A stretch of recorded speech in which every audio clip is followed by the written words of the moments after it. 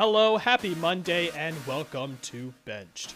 Hope you're enjoying the start to your week. Let's kick things off with this week's top headlines. For the first time, BU's current student body will not see the Red Sox play October baseball. But not to worry, students are already celebrating the Patriots' fourth straight Super Bowl appearance. Christian Coleman won the 100-meter World Championships in 9.76 seconds, making him the sixth fastest man in history. Commentators say Coleman is remarkably fast out of the gate and just needs to work on his finish. Sounds about right, added his Tinder date. The Dodgers set a franchise record with their 106th win on Sunday, and a month from now they'll set another franchise record with their third straight World Series loss.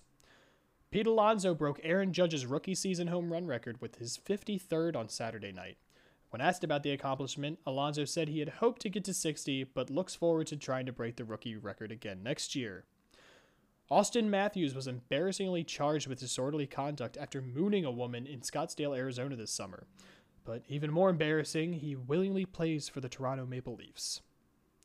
Britain's Lewis Hamilton won the F1 Russian Grand Prix this weekend, extending his lead in the World Championship over Finland's Valtteri Bottas, leaving Americans uninterested. Joe Maddon will not return as manager for the Chicago Cubs in 2020, so get ready for the Cubs' new manager, Bill Murray. After visibly struggling in their 34-30 victory over the Lions, Kansas City Chiefs head coach Andy Reid said, "Not all of Mozart's paintings were perfect." He later on went to say that not all of Mike Tyson's baskets were made, and not all of Da Vinci's songs made the top 40. Alright, let's wrap things up here with the scores of the week. Oceans 11, Detroit Tigers 4. I don't know about you, but I'm feeling 22. Dallas Cowboys 17.